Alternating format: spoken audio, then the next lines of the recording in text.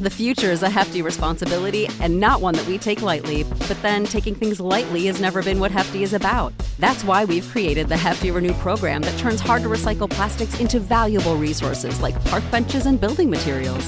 To participate, simply fill up an orange Hefty Renew bag with accepted items, tie it up, and drop it in with your regular recycling.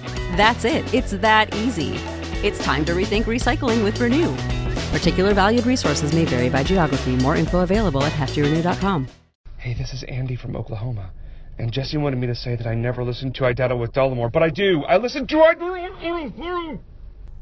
The following broadcast may contain free thinking and open-minded discussion, ideas, skepticism, and adult subject matter. Topics will be discussed using adult language, sometimes gratuitously.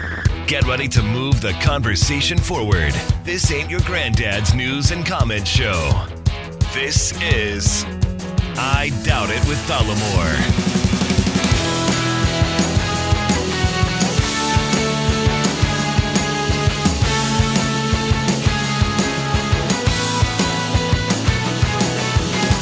Hey everybody, welcome to the show. Thank you for joining us. Episode 461 of I Doubt It with Dollamore. I'm your host, Jesse Dollamore, and I'm joined today by the lovely, the talented, the scholarly Brittany Page.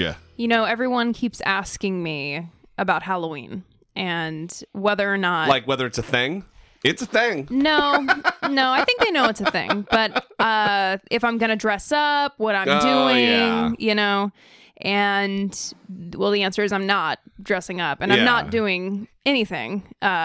Mostly because the next day we have PatreCon. PatreCon starts. Yeah, in L.A. Yeah, and so I really need my rest for that. But you need your rest. Like, you need to take a nap because, I'm going to take a nap later, and I really need to prepare. Yeah, that's really funny. So I've also been getting, you know, I have all these daily emails that I get of news stories like Numlock News from Walt Hickey, formerly of 538, where he picks out the headlines that have like numbers in them and he writes a little bit about them. And then Significant Digits from 538, which does the same thing. That's what he used to do, but he started his own email newsletter. It's really exciting. And were you noticing how unexciting it was as you went along? Yeah, you were like falling asleep. But no, I was preparing for my nap later. Yeah, a lot of the digits, the news stories about the digits in the news have been about Halloween. And one of them was like about the average amount that Americans spend on Halloween. And it was something like $80, which seemed really high to me. Now, what would that... I didn't read the article, yeah. I wonder what that would entail. Like, if it's just 80 on a costume, I guess if you're into Halloween and you get some joy out of it, I don't think that would be a big deal. But $80, maybe you really love giving out candy. I mean, it's just $80. Well, I remember when I was a kid and there were like rich houses that you knew about that, that gave out like a full candy bar. Yeah, every town has like a rich neighborhood that people just swarm. Yeah, and you like go out of your way to get the candy bar that costs 50 cents normally, you know. Yeah, they're really rich. It's not a lot of thought that goes into that. You know, those are like 75 cents, right? Yeah, sometimes even 2 for $1.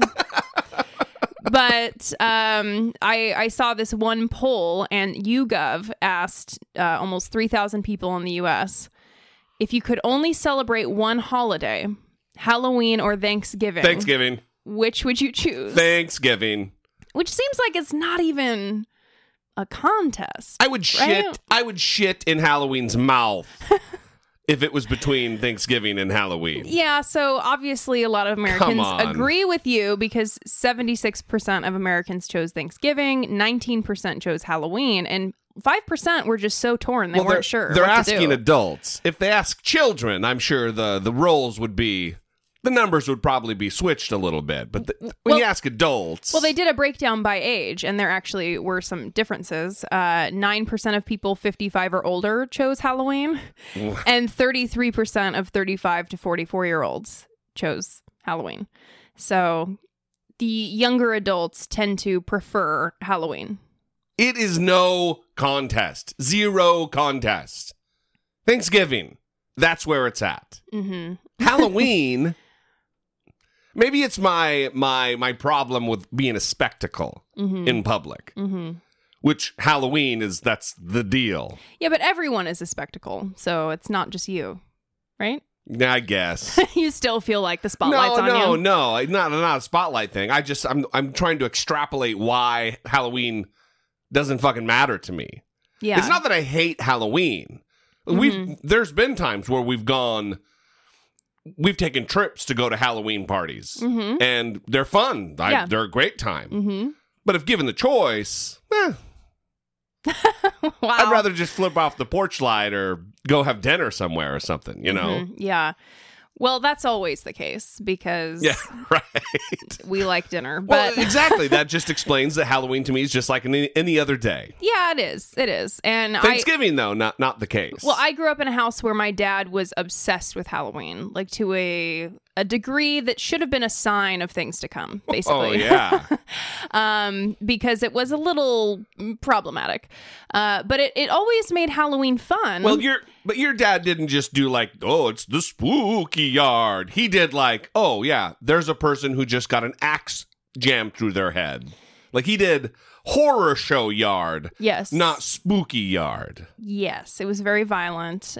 He built his own noose and had a skeleton hanging from it, which is pretty handy, good use of the time.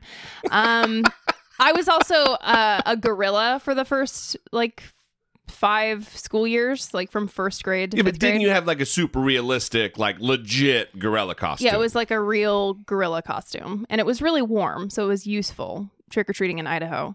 But yeah. Back to this YouGov poll. Basically, enthusiasm for Halloween goes down once Americans enter the 45 to 54 year age group. I guess I've always been in that age group then. I mean, I liked it as a kid, but once, Yeah. once you start taking care of yourself, I don't know. It's just me. That's just me. Yeah. Well, good times. Good times. Listen, last episode, it turned into just listener communication. We went an hour 20 or so just doing listener communication. So the things we didn't get to, we're going to cover today, kind of as an addendum episode, and it's still relevant because Donald Trump, oh, wait, I guess we should do this the right way.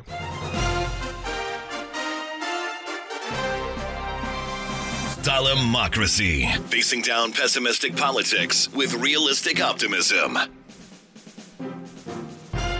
So Donald Trump, picking up where I left off,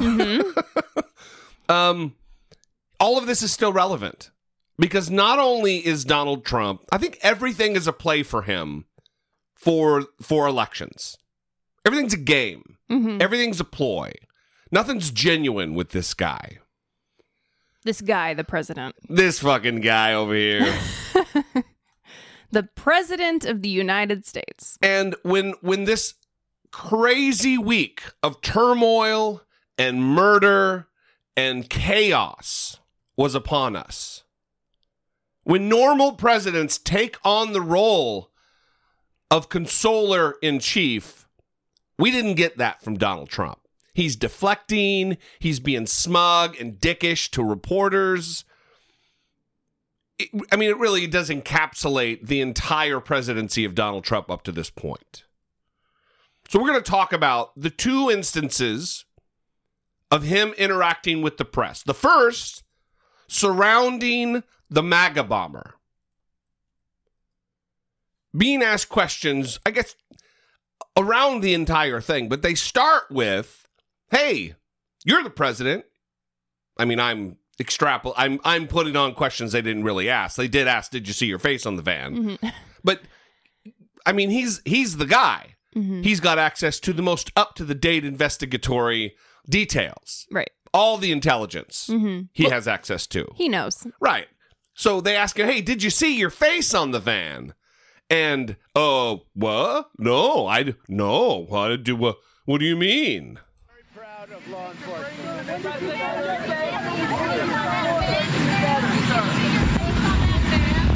I did not. I did not see my face on the van. I don't know.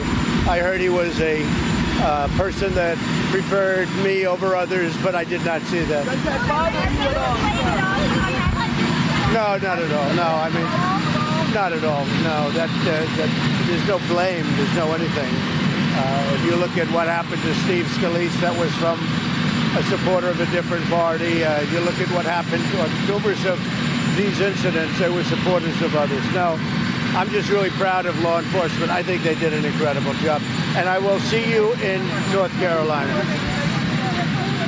So this denial, I think it's a denial, is telling, because if he didn't feel as though he held any responsibility for creating a climate in which people are now feeling the need to take matters into their own hands to deal with the enemies of the people, then why does he need to deny the connection? Why the need to deny that he's a supporter? Why the need to downplay it as though, oh, I think he preferred me over other people, but that's all I know. No, Right. He worshipped you. He went to your rallies. That's exactly right. He was there yelling CNN sucks with his giant steroid arms and a sign and his teeny tiny shirt that makes him feel like he's more of a man because he's showing his muscles. We could do a whole show just on, listen, people.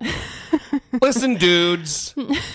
Nobody thinks you're fucking awesome if you wear a smedium and you need an extra large. A smedium? Yeah, it's between a small and a medium. Smedium. If you need a shirt, wear a shirt that fucking fits. Don't be a fucking idiot. A smedium. It's not awesome that you wear a skin-tight t-shirt. You look like a douche. You look like a fucking moron who's so insecure about yourself that you can't cope with life. Get a shirt that fits, MAGA bomber. Caesar. You goddamn moron. Caesar Sayoc. I think he struggled with some body image things. I don't get it. So it's a warning sign. That in itself is a warning sign. So, but you get what I'm saying about denying the connection here. Yes. If it wasn't going to say anything that he loves Donald Trump and has been to all the rallies and has his face all over his van, why the need to deny it?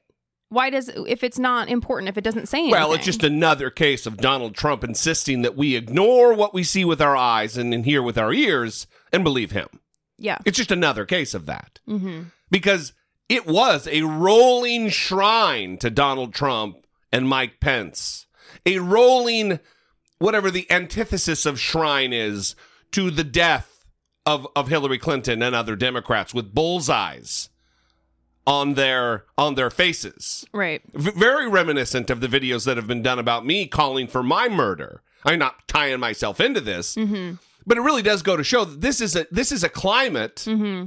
that has been engendered by Donald Trump. Right. Well, I actually think that is a fair point to talk about because of the ways in which all of these men handled their social media. Although I'm not sure about the Kentucky guy. I don't know if they found his social media. But this Caesar Sayoc for sure was threatening people via social media and had been reported. Dozens of threats. We talked about it last time. Hug your kids. Yeah, and he had been reported, and Yeah. Twitter did nothing. And so now I'm kind of wondering if this is going to prompt a change in policies where social media networks are forced to take action when someone's life is threatened online. And there's still a video of me with a bullseye tracking my face and then firing. and then shooting, and then the blood comes out. Well, I don't know if this one has the blood. I think he took that one down. Oh, okay. Well, I mean, even it's not really blood. I mean, he basically created it in Paint. Yeah. Right, Microsoft Paint. yeah. So it wasn't expertly done. But yeah, I think that social media companies, these organizations, they do have a responsibility. Mm-hmm. They're private. Mm-hmm. They're investor funded. Yeah. There's something to be said. The same rules that apply for the government infringing upon your free speech don't apply for Facebook and Twitter, Instagram, these others. Mm-hmm. I just think there's something to be said there. I don't know. I mean, I don't run the company. I'm not involved. But it seems to me they'd want to foster a safe environment for the people who use their service. Yeah.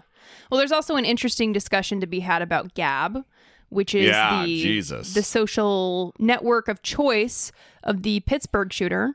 And if you Google... And Nazis the world over. It's a shit show. Yeah, yes. If you look up Gab social network on Google, its little logo is a frog. So like a Pepe the Frog type thing.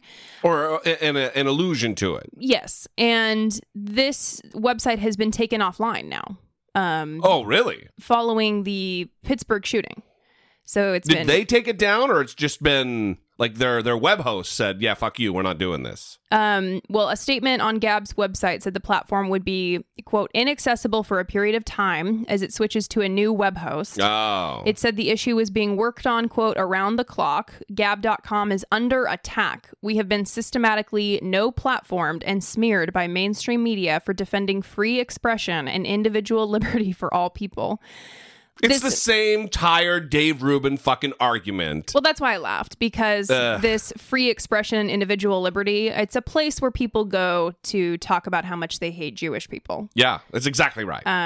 That's exactly right. So GoDaddy has confirmed that it gave the site 24 hours to move to a new service, a deadline that expires yesterday. So it already expired. It's already down. So they also lost PayPal.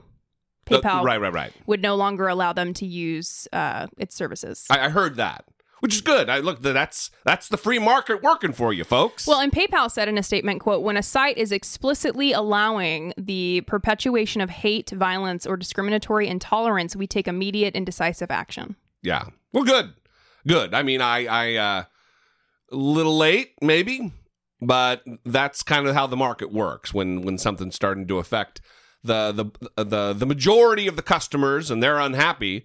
They're going to make the majority of customers happy and take action. So sometimes things work a little slower than we'd like.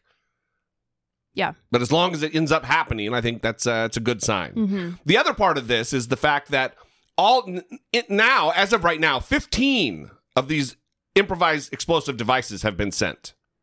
2 to CNN. I think it was 3 to CNN. Oh, wow. I think it was two to CNN to different people, and then 1 directly to CNN in Atlanta. Oh, 1 actually to the headquarters. Yeah. 1 was to James Clapper. 1 was to John Brennan, who doesn't actually fucking work for CNN. Right. And then 1, you're saying, to Atlanta, the headquarters in Atlanta. Okay, yes. So 3 to CNN, to their facilities by whatever means. Then you've got President Obama. You've got Hillary Clinton. I guess we can consider it also Bill Clinton because he's in the household. Right. Kamala Harris, Tom Steyer, George Soros. I'm trying to think of the image Biden. that I made. Joe Biden, Robert De Niro. Yeah. All these people. Eric Holder. And President Trump, Dick-Face Trump, was asked, hey, are you going to call President Obama and talk about this? Are you going to, like, oh, hey, we're really, you don't have to take responsibility for it, but are you okay? We just want to check in, make sure everything's blah, blah, blah. We're taking what care of presidents it. do. Yeah, be a consoler, but also touch base with a colleague. Yeah. One of the very few human beings who's actually held the position and talk about what went on. Donald Trump, we're probably not going to do that.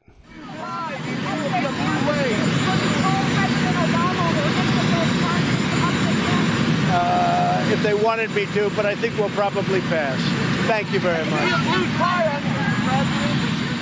If they wanted me to, but I think we'll probably pass. What in the fuck does that even mean? Well, it means he's a child, and he knows that they don't like him, and so he doesn't like them because he's a child, and that's how he operates. Listen, that's exactly what it is, and that's what... That might make MAGA morons across the country happy. Like, yeah, fuck Obama. Obama. Yeah. But that's not how adults act in the world. No. He's the president of the United States. He has an obligation to reach out. Yeah. You have to, yes, you're the president of the United States. You're the president for all people. You're the president for people who do not like you, who did not vote for you, who do not support you. In fact, maybe more for them. because you need to bridge that divide. But you need to let them know, look, I know you didn't support me, and I'm not trying to win your support, but you need to know you're also represented. It's important. But in his childlike, protecting his ego mind, he just thinks of President Obama as this man who is out campaigning against him, right? Holding events where he's advocating against the Trump administration and trying to encourage people to vote for Democrats. So he thinks, oh, he is a terrible person because he doesn't like me and support me. So why would I call him and talk to him? It's a weird. It's amazing. It's bizarre that everything gets filtered through. Do they like me? Yes. Everything gets filtered through that lens for Donald Trump. And also just, he can't look outside of himself of, I wonder what it's like to experience the world on different terms than that which I've experienced throughout my 70 plus years. Right. He's unable to do that. Right. Or just radically unwilling to do so. Mm-hmm. So the other part of this clip here is them asking, the media asking him directly about the tone. Is he going to tone it down a little bit in the wake of the bombings? And this was, by the way, this was prior to the shooting in Pittsburgh. We didn't know that was going to happen yet. That the invader talk about the caravan coming from South and Central America that's 1,000 miles away. This group of people who are coming to, many of them, apply for asylum because of the violence and the murder and the abject poverty that they experience in their home countries. So it's not an invasion. They come and they enter the United States and then immediately request asylum as refugees. It's a legal process that happens all over the world. We're not any different. The fact that we offer greater opportunity than many other countries puts us in a position where we have numbers of people who want to come here. But they ask him about toning down his rhetoric. That to any other clear-minded person, it's obvious that it led to the bombings. When Cesar Sayoc is using language verbatim that Donald Trump uses at rallies, in his letters, and on Twitter, and on social media. Here's what Donald Trump said. Well, I think I've been toned down. You want to know the truth. I could really tone it up because, as you know, the media has been extremely unfair to me and to the Republican Party. I think the media has been very, very unfair in terms of the Republican Party and the way it's been covered. And they understand that. They write articles about that. Many of them admit that. But the media has been unbelievably unfair to Republicans, conservatives, and certainly to me. But with all of that being said, we're winning. So I like that. Thank you very much. Thank you. It's just not the time to be talking about that. Yeah. That's not what should be the focus at all of his response. The focus of his response should be, I'm thankful that no one was hurt. Yeah, first and foremost. This is very serious. I cannot believe that someone feels the need to send pipe bombs to people that are criticizing me. I want to say to everyone who supports me, this is not something I want. This is out of control. This needs to stop now, right? Full stop. And you're not hearing any of that. Right. You're hearing, well, the press really attacks the Republican Party, so they need to be the ones to do something. I'm treated very unfairly. Unfair. Mm-hmm. It's a fucking weird word to hear from the President of the United States of America. It's one thing if you hear it from a 4-year-old or a 7-year-old. Mm-hmm. This is unfair. I don't get chicken nuggets and Susie got them. That's unfair. You don't expect to hear it from a 70-plus-year-old man who's lived in complete luxury his entire life, knows nothing about unfairness. Mm-hmm. Yeah, talk about unfairness. Are you kidding me? Yeah, but also, people got pipe bombs in the mail. Not only that, presidents got pipe bombs. That's an assassination attempt of a former leader of the nation. Yeah. Is that the kind of treatment Donald Trump wants when he's no longer president? Mm-hmm. Does he expect, well, that's just what happens. You have people trying to kill you when you're a former president, and this just comes with the territory. Yeah. Or would that be unfair for him? Well, I guess just the lack of him coming out and saying, this is not okay. Yeah. This needs to stop. I know he came out and called for unity and peace and all that, but I'm talking about a direct condemnation of his supporters. Yes. And someone that supported him was at his rallies yelling CNN sucks, then sending pipe bombs to CNN. 3 different pipe bombs. Can we get a specific comment on that? Well, instead of the media attacking Republicans being unfair. Right. Can we get a specific comment on this? It's not even for me, it's this. You can't come out and say unity, unity, unity. We need to come together in love and harmony, he said. And then 5 fucking minutes later, call the press the enemy of the people. Mm-hmm. That's you can't, and not even 5 minutes later, you can't continue to, day after day after day, continue to use that kind of inflammatory, incendiary language in this atmosphere where people are trying to kill other people. Christopher Wray said these weren't hoax devices. Mm-hmm. They were fully capable of exploding. We are lucky, and that's all we are, that someone didn't die at the hands of these bombs. And I'm not even talking about their intended recipient. I'm talking about some mailroom handler. Mm-hmm. Some innocent person going about their fucking day, trying to do their job, to put food on their kid's table, who might have died because of this maniac who was ginned up by Donald Trump, who did this in service to Donald Trump. Donald Trump has a responsibility to squelch that, to put that to bed, to say what you just said.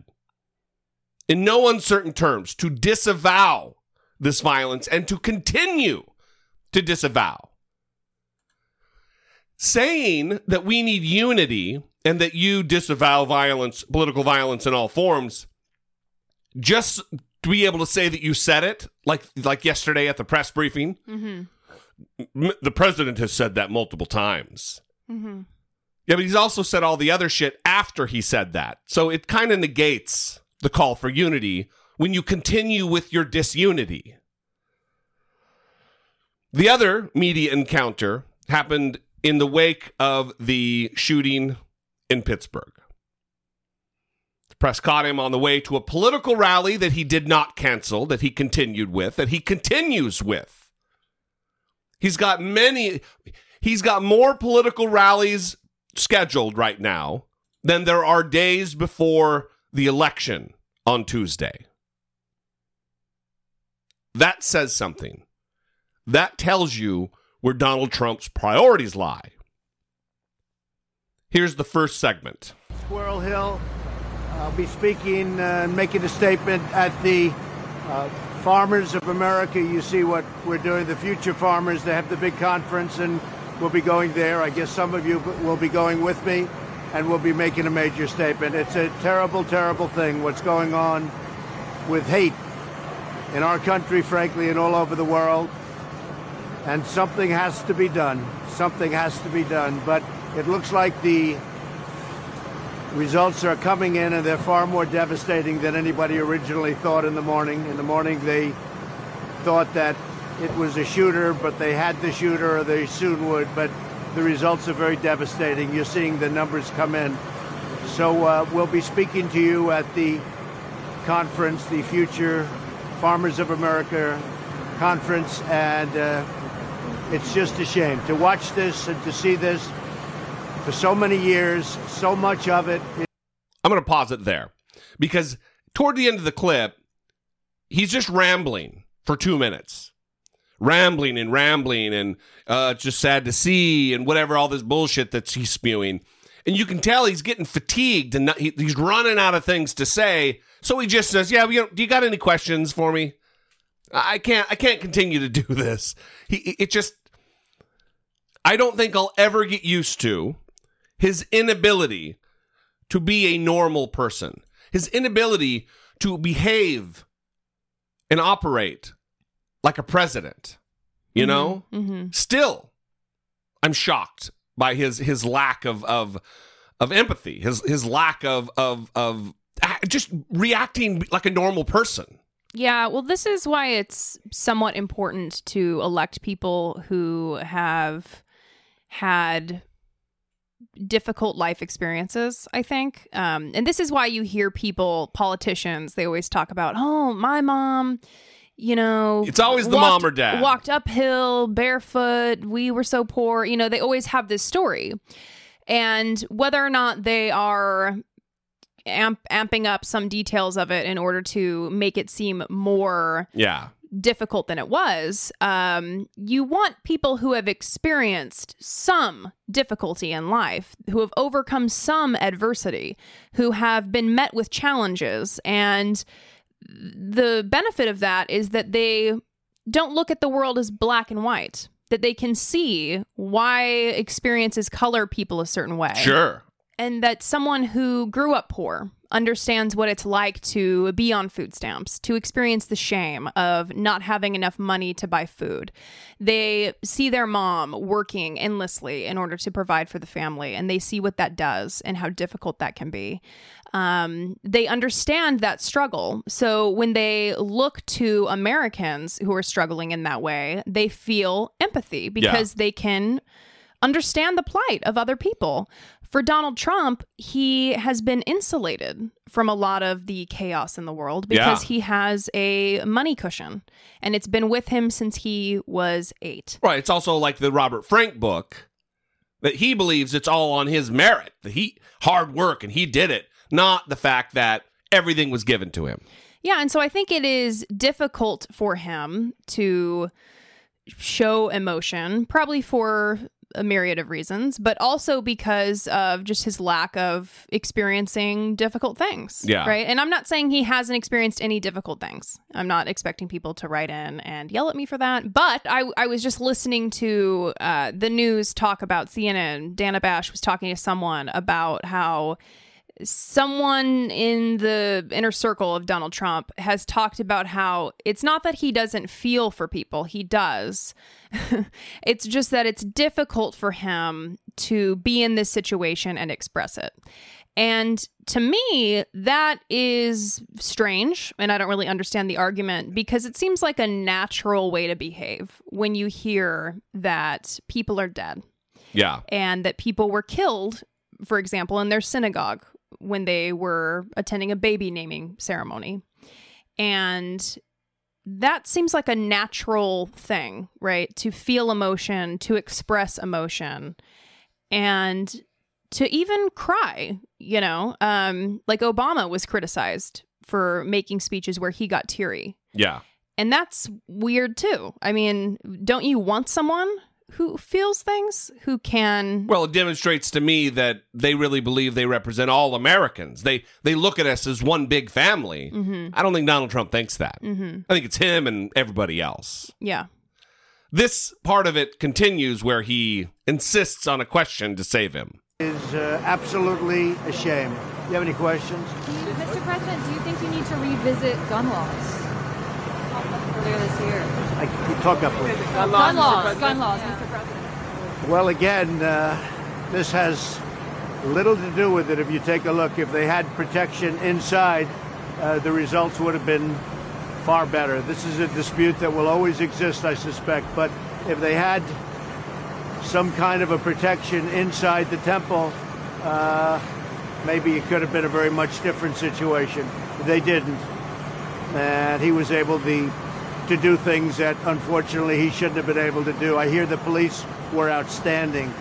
I heard the police did an incredible job. And as you know, numerous police were badly injured. But again, law enforcement did a fantastic job. But we're going to have a very complete statement for you. The results are coming in of what took place, how it took place. Again, law enforcement was outstanding, as always. I mean, as usual and as always, law enforcement was really outstanding. They stepped up to the plate. But Pittsburgh, great community, incredible people. I spoke with the governor. I spoke to the mayor. And to see this happening again and again and again is just a shame. As usual and as always, law enforcement did a great job. That's his go-to deflection. He can't really talk about anything else. So if you talk about law enforcement, that'll rile up the MAG Americans. That'll signal to everybody, I'm law and order guy, gotta love the cops, when it's convenient for him. I started thinking about how I judge Donald Trump for not changing his cadence or tone when he's talking about emotional subjects. Because typically to me, when I hear people talking about something emotional, their voice changes in some way. And maybe that doesn't happen for you, though, because you criticize me on the show.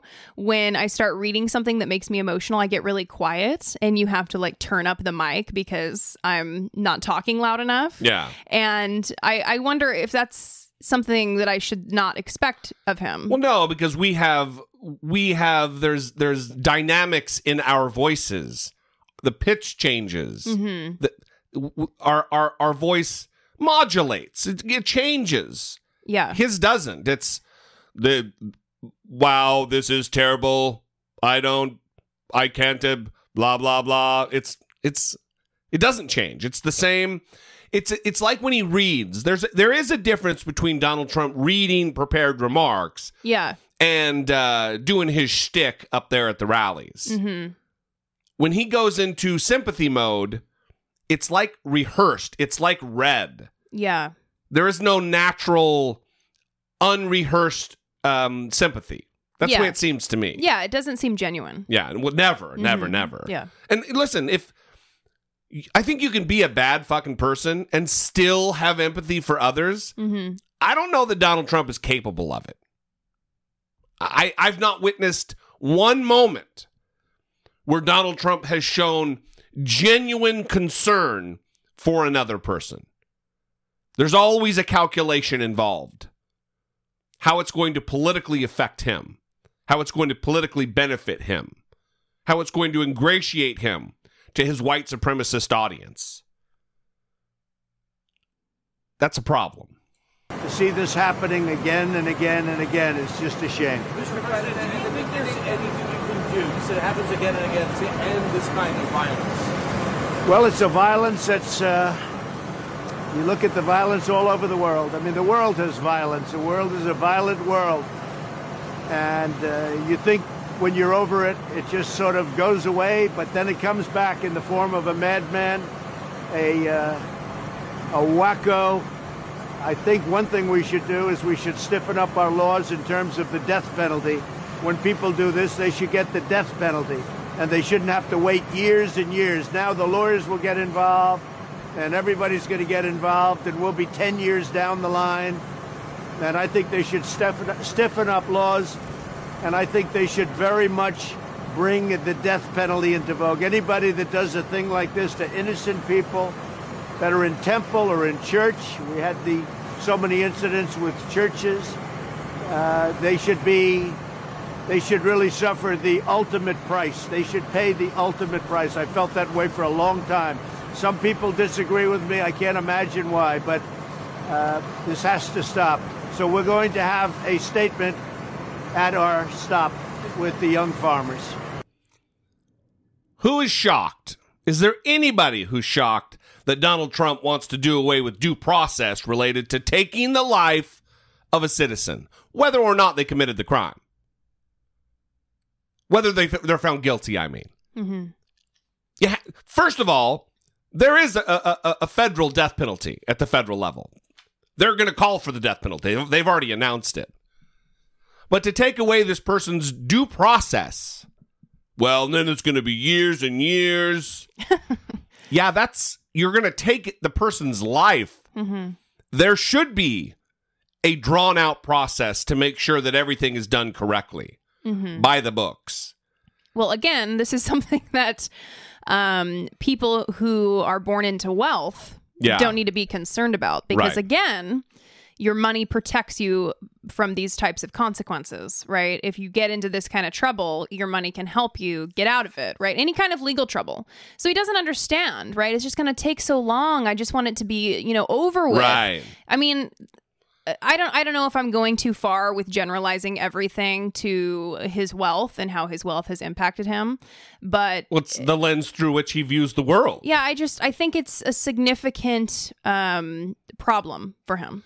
The other thing is, did you hear how he talked about it? Bring the death penalty into vogue. Bring the death penalty into vogue. Like it's fucking bell bottoms. Oh, we need to bring bell bottoms back. Mm-hmm. We need to kill more citizens for the crimes they commit. Mm-hmm. One, I'm sure the audience knows, I am opposed to the death penalty because I believe it's too much power for the state to have over another human being, over a human life, over its citizenry.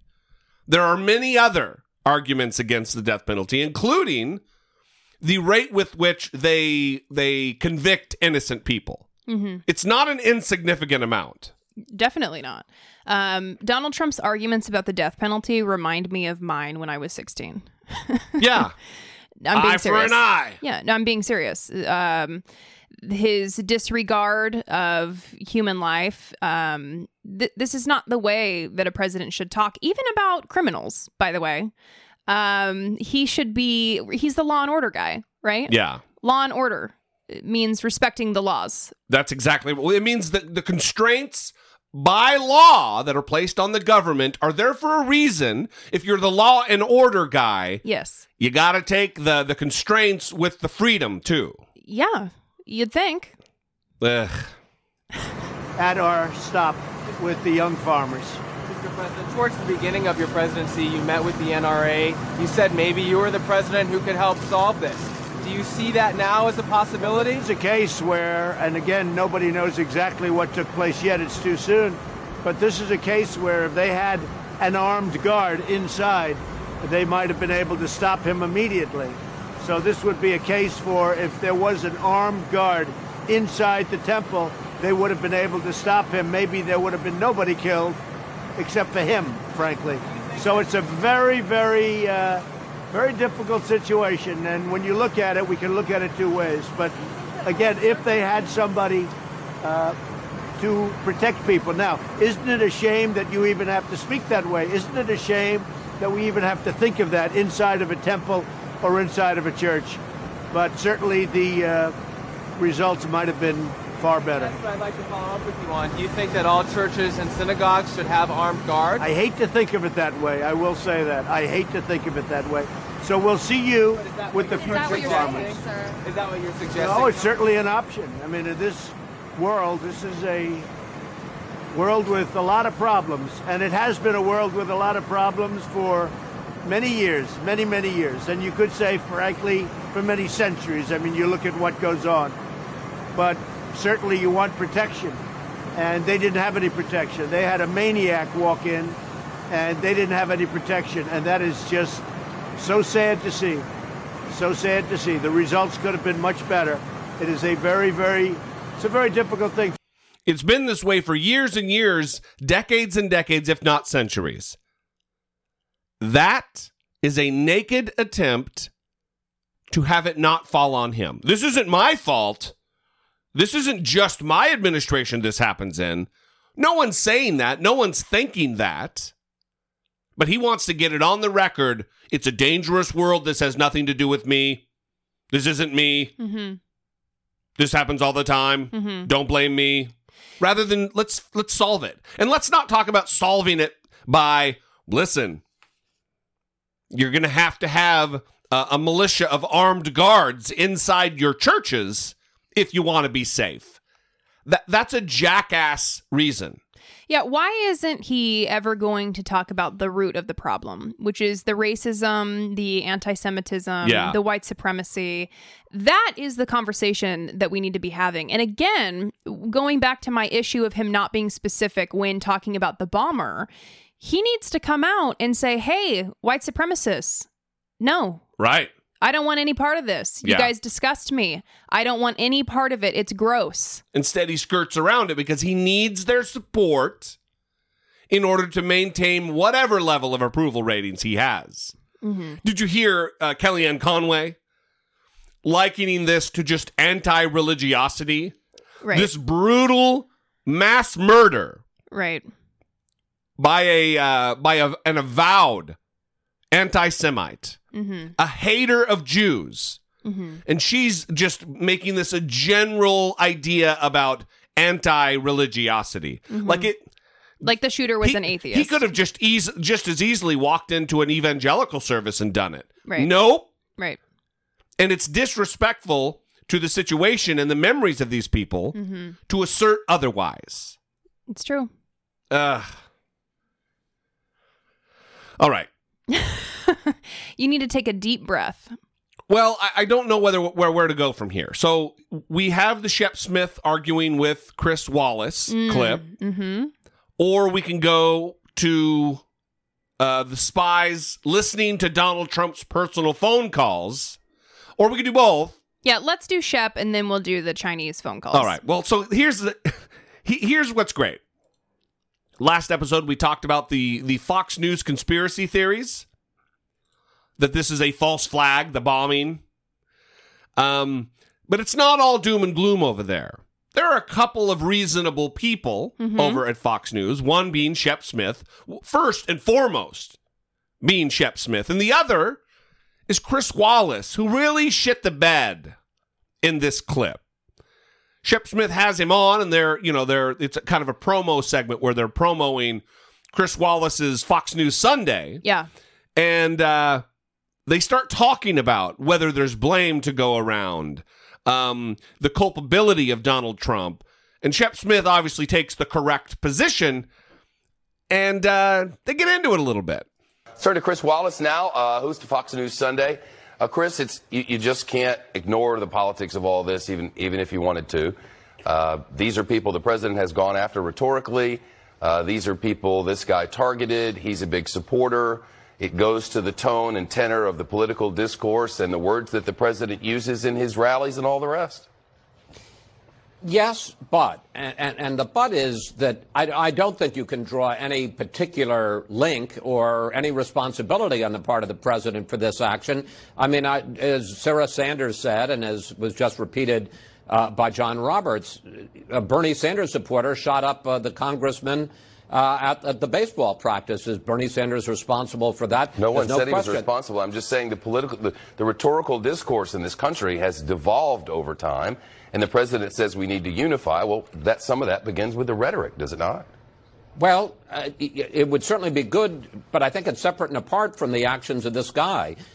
This is a twisted person. There are 300 million Americans, and they may be part of the fierce political debate in the country, but they don't put explosive devices and right, but when you packages. have this rhetoric, the one you worry about. But when you talk like this, the concern is that one crazy one might then get empowered. We don't know what happened in this case. But overall, Chris... Well, we do know what happened. We don't know if he goes, President Trump hates him, so I'm going to go target him. We don't know any of that kind of stuff. But what difference does it make, Shep? Well, the fact is, no, it's a twisted individual, and to hold President Trump responsible... I didn't hold him responsible, Chris, come on now. But that's the clear... I'm going to pause. As evidenced by the clip stopping. This is something that gets said over and over and over again. It gets repeated by Donald Trump. It gets repeated by Sarah Huckabee Sanders, that they're blaming. Well, you're blaming Donald Trump for this. No one in the media, no one who's not like a commentator, because I haven't seen all of them, but I haven't heard anyone on any network blaming Donald Trump for the bombs. I have done that, and I believe he does share blame in this. If he was a random down at the bar, I wouldn't blame him. But he's not a random down at the bar. He is president of the United States with a loyal, fervent, frothing at the mouth following. So this trope that keeps getting dragged out, where Chris Wallace is accusing Shep Smith of blaming the president over and over, when Shep Smith has done nothing of the sort, is ridiculous. Implication. No, the idea is not. Now, let's be fair, Chris. I agree, Shep. Let's be fair. The rhetoric from the podium, the CNN sucks chants, the locker up chants, all the rest, it doesn't bring unity. I agree it doesn't bring unity, but it also doesn't bring explosive. Chris. It also doesn't bring explosive devices. No one said it does, but to ignore the elephant in the room is just, it's a fool's folly. I think that it's really incorrect to somehow hold the president either by implication or directly responsible in any way for the misdeeds of a person who's a psychopath or a sociopath. No one did that, though, Chris, and don't say I did. All I said was, when the rhetoric gets loud, the crazies come out sometime. And that's drawing a cause and an effect that I think is unrealistic and unfair. I just said we have an issue. You said when the rhetoric gets loud, the crazies come out. That's a cause and effect, Shep. Okay. That doesn't. Isn't that not true, though? When the rhetoric gets hot, especially the Donald Trump rhetoric that we've never seen before in this country. We've never seen a presidential campaign make as a central narrative of their message, lock her up. I'm going to jail my political opponents. We've never seen that before. So when the rhetoric gets hot, the crazies do come out. Mm-hmm. And when the rhetoric is unprecedented in its nature, so are the crazies. So are the actions of the crazies. And to try to disavow or disassemble this in a way where Donald Trump doesn't have culpability is irresponsible. Exist. Okay, well, you can say it doesn't exist. We'll see what exists here. All I'm saying is that when from the largest microphones, from the highest plateaus, what we're getting is divisive, television stations suck, and lock her up and all the rest. It's new and it seems unhelpful, and both sides have said that, separate and apart from what just happened here. But that billboard there, the rolling billboard, it's not nothing. It's a rolling billboard of a lot of the rhetoric. Again, I would simply point out that Bernie Sanders had certain views and was a devout Bernie Sanders supporter who shot up the Republicans, and I don't think you can hold Bernie Sanders responsible. He had rhetoric that was strong. I'm not comparing his rhetoric to the president's, but I don't hold him responsible any more than I hold President Trump responsible. And I don't hold anyone responsible except the guy. Of a criminal. Back at the time when the Bernie Sanders stuff was true, people said it then too. And it was wrong then. Okay, well, it was wrong then. And it's wrong, it's a little more noticeably wrong in this segment. Let me just say, it's a separate issue about the political rhetoric in this country, and I think it's unfortunate, and I think it's a very bad thing, but I think it's very dangerous to draw links between that and links of any sort between that and criminal activity. History will decide what the rhetoric has done in this society. I'll wait for history. I'll wait for it, too. Okay. I hope you have a good weekend, Chris. I hope you have a good weekend, Chris. Little standoff there. Yeah, it's weird to hear Chris Wallace mention the Bernie Sanders thing because, of course, and when he said, I'm not going to compare Bernie Sanders' rhetoric to the president's, well, then why are you even mentioning it? Yeah. Why are you mentioning it as a comparison if you can't even compare Sanders rhetoric and Trump rhetoric? Why would you even bring it up? That right there is quite telling, right? For sure, yeah. So it bums me out because I have some respect for Chris Wallace. Yeah, I understand that he may be particularly sensitive to a conversation about placing blame on the president because that, you can't prove it or he needs evidence and he needs to be, a factual reporter. But all Shepard Smith was saying was, shouldn't we look at the way in which Donald Trump talks and how he can amplify this and how he is amplifying this? Or maybe how he needs to change course to prevent more of this from happening. And that isn't even a conversation that Chris Wallace wanted to have. Yeah. Well, listen, when that asshole shot up those congressmen on the baseball field, the softball field, whatever it was, in D.C., where Steve Scalise was shot and almost killed, Bernie Sanders came out and disavowed that man in no uncertain terms. Mm-hmm. But also, leading up to the shooting, we didn't hear Bernie Sanders talking about locking people up, about Republicans are enemy of the people. Enemies of the people.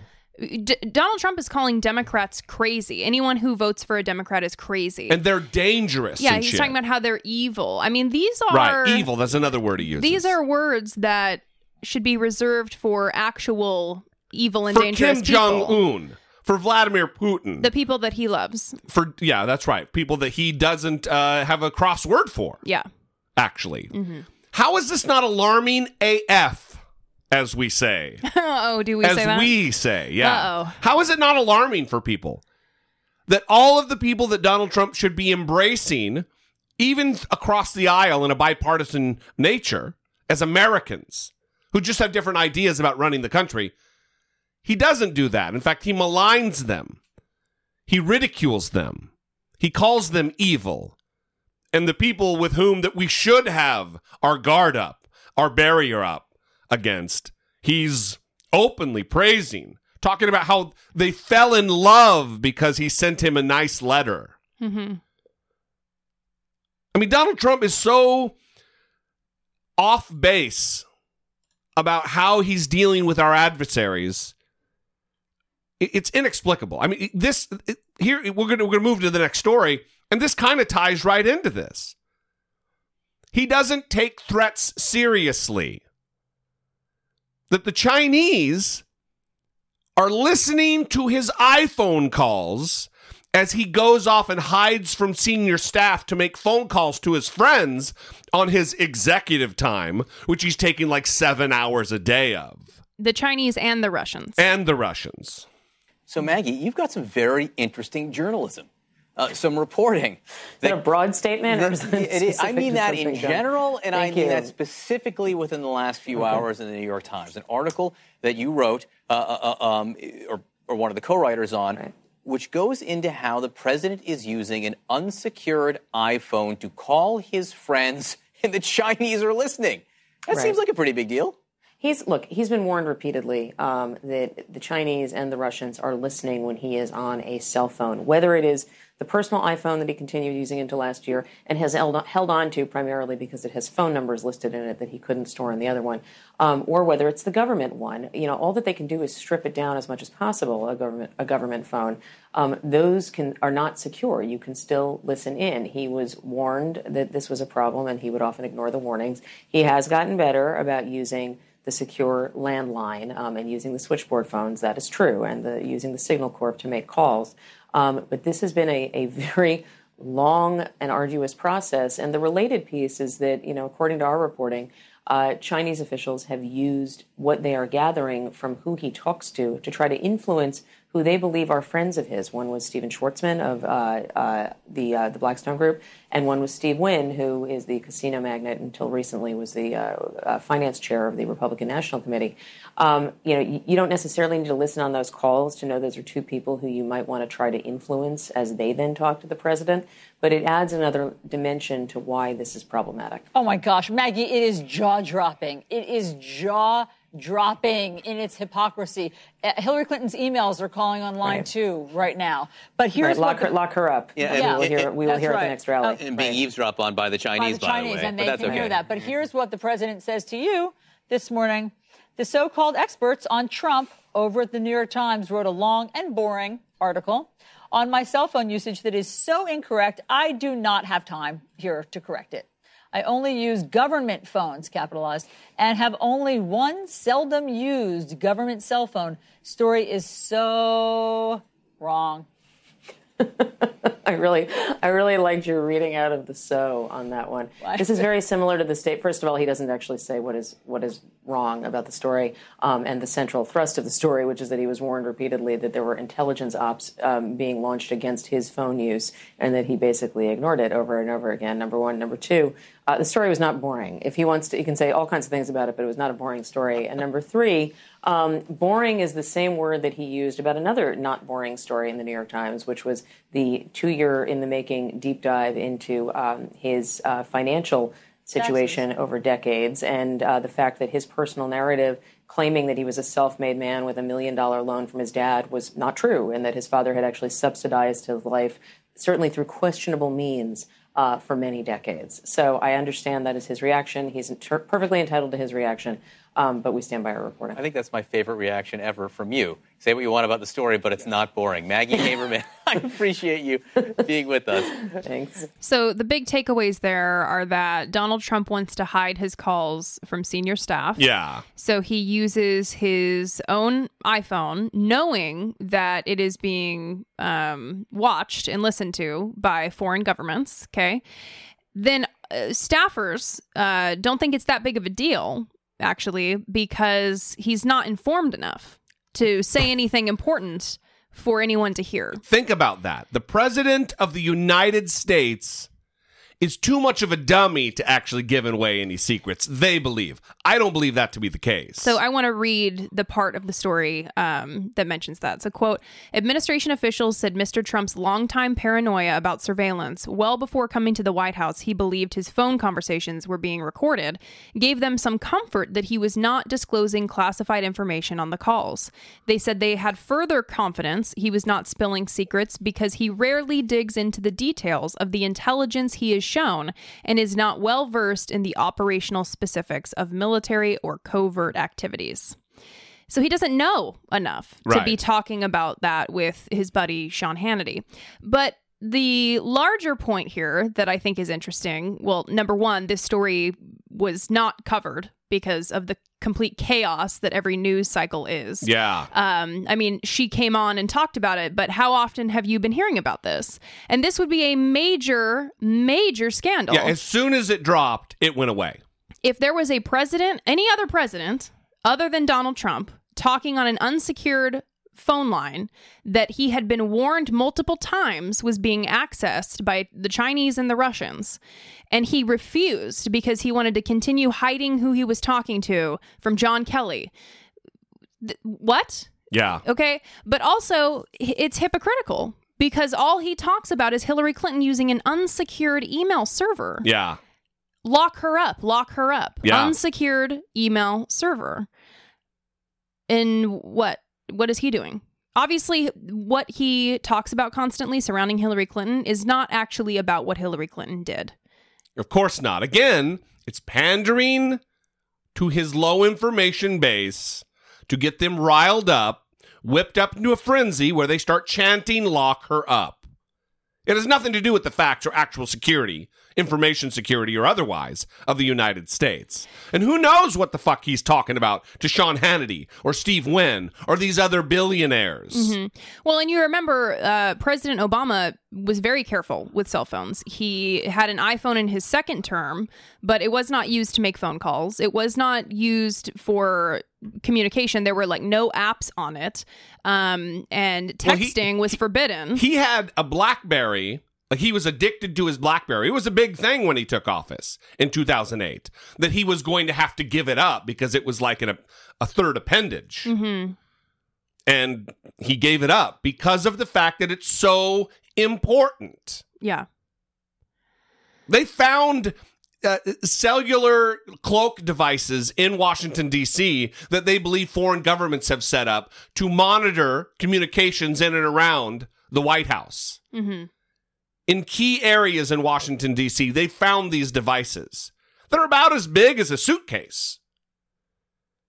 We know this is happening. This isn't a fake story. I mean, we don't need to convince the audience this isn't a fake story. Mm-hmm. Well, yeah, governments do this. I remember when Edward Snowden leaked the documents, and then it was discovered that Americans were actually tapping Angela Merkel's phone. Yeah, of course. And the controversy that surrounded that information being released. So governments do this to other foreign officials. Well, they wouldn't be serving their people well if they weren't gathering intelligence to secure their position in the world. It does happen. And I'm not blaming the Chinese for doing it. We need to be smarter to guard ourselves against it. And we don't have a smart man in the White House. So that is that. We'd love to know what you think. 657-464-7609. Of course, you can always email those voice memos from your smartphone to idoubt@dollemore.com.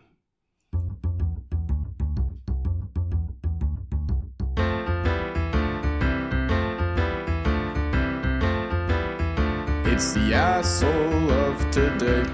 Dr. Barry W. King, 58, a former Mesa County gynecologist. Uh-oh. I know. I have no idea what the story is, but I have a feeling I know where it's going. So here's the overview. A woman who used to work for him came to him with a medical concern. She, I think her former gynecologist had retired and she hadn't found a new doctor yet. And she was a breast cancer survivor who had years before undergone a double mastectomy.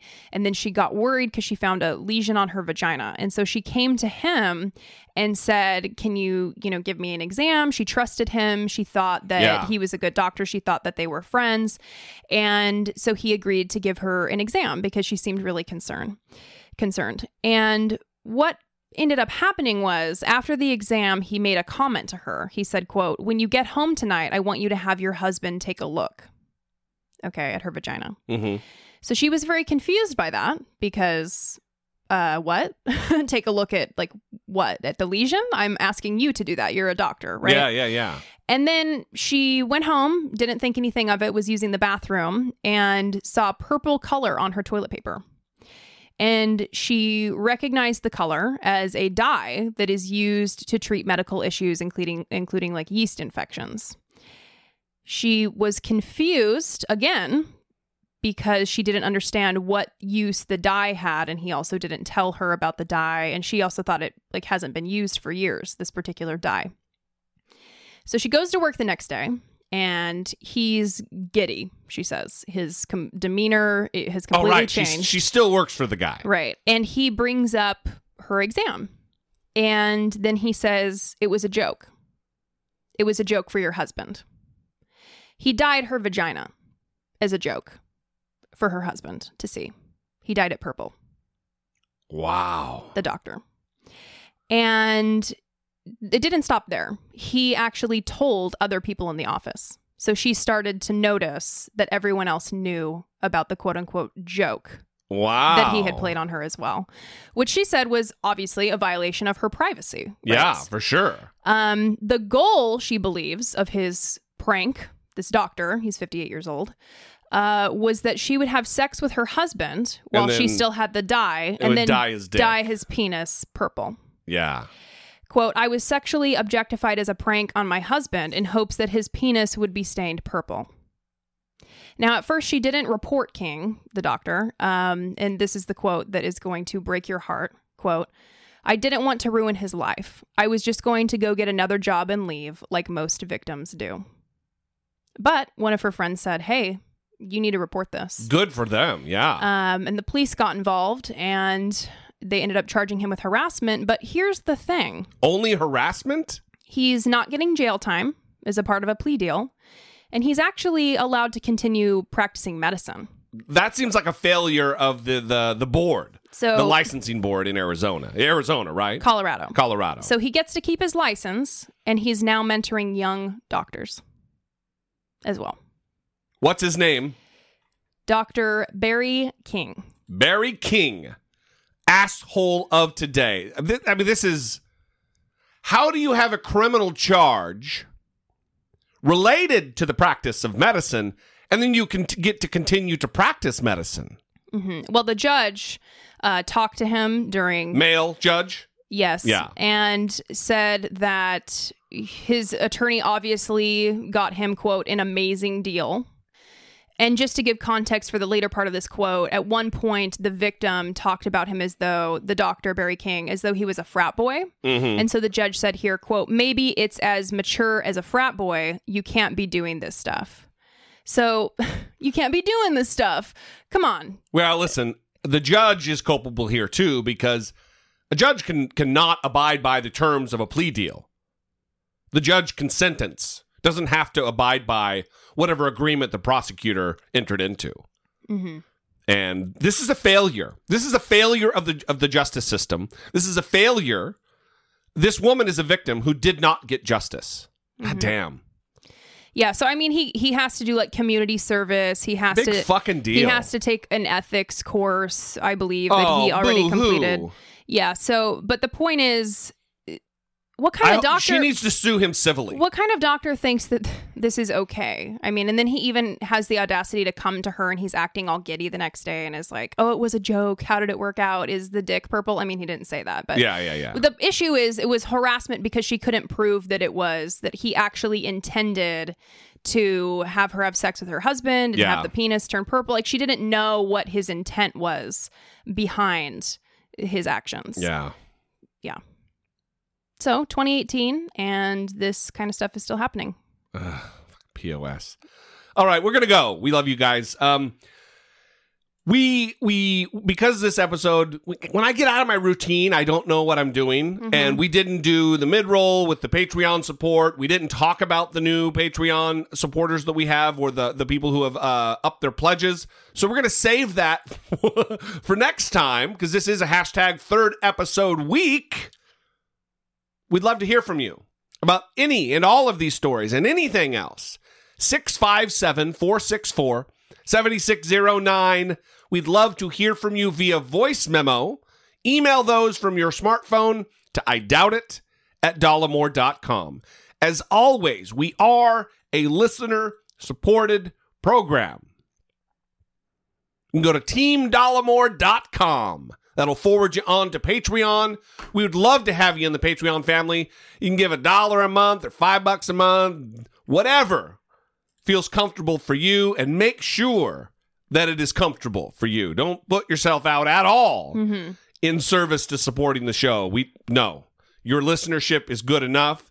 Speaking of listenership, you can also listen on Spotify now. Also, if it is going to put you out to financially support the show, which is totally fine, we totally understand, and you still want to support the show, one way you can do that is by liking and sharing the posts on the I Doubt It with Dollemore Facebook page. Super important, especially now. Yeah, I mean, when you're scrolling through and you see one of those posts, just hit like, share it to your page. You don't always have to share. If it speaks to you, you can share or it. Just comment. Put a little heart next in it, and that'll... Any kind of engagement. It's a very subtle form of marketing, because it'll push it into other people's feeds, maybe, depending on the Facebook algorithm. Right. And that's great for the show. It'll get us in front of eyes who might not have seen us before. 100%. So thank you, guys. We love you. We will see you next time. For Brittany Page, I am Jesse Dollemore, and this has been I Doubt It. I really need my rest for that.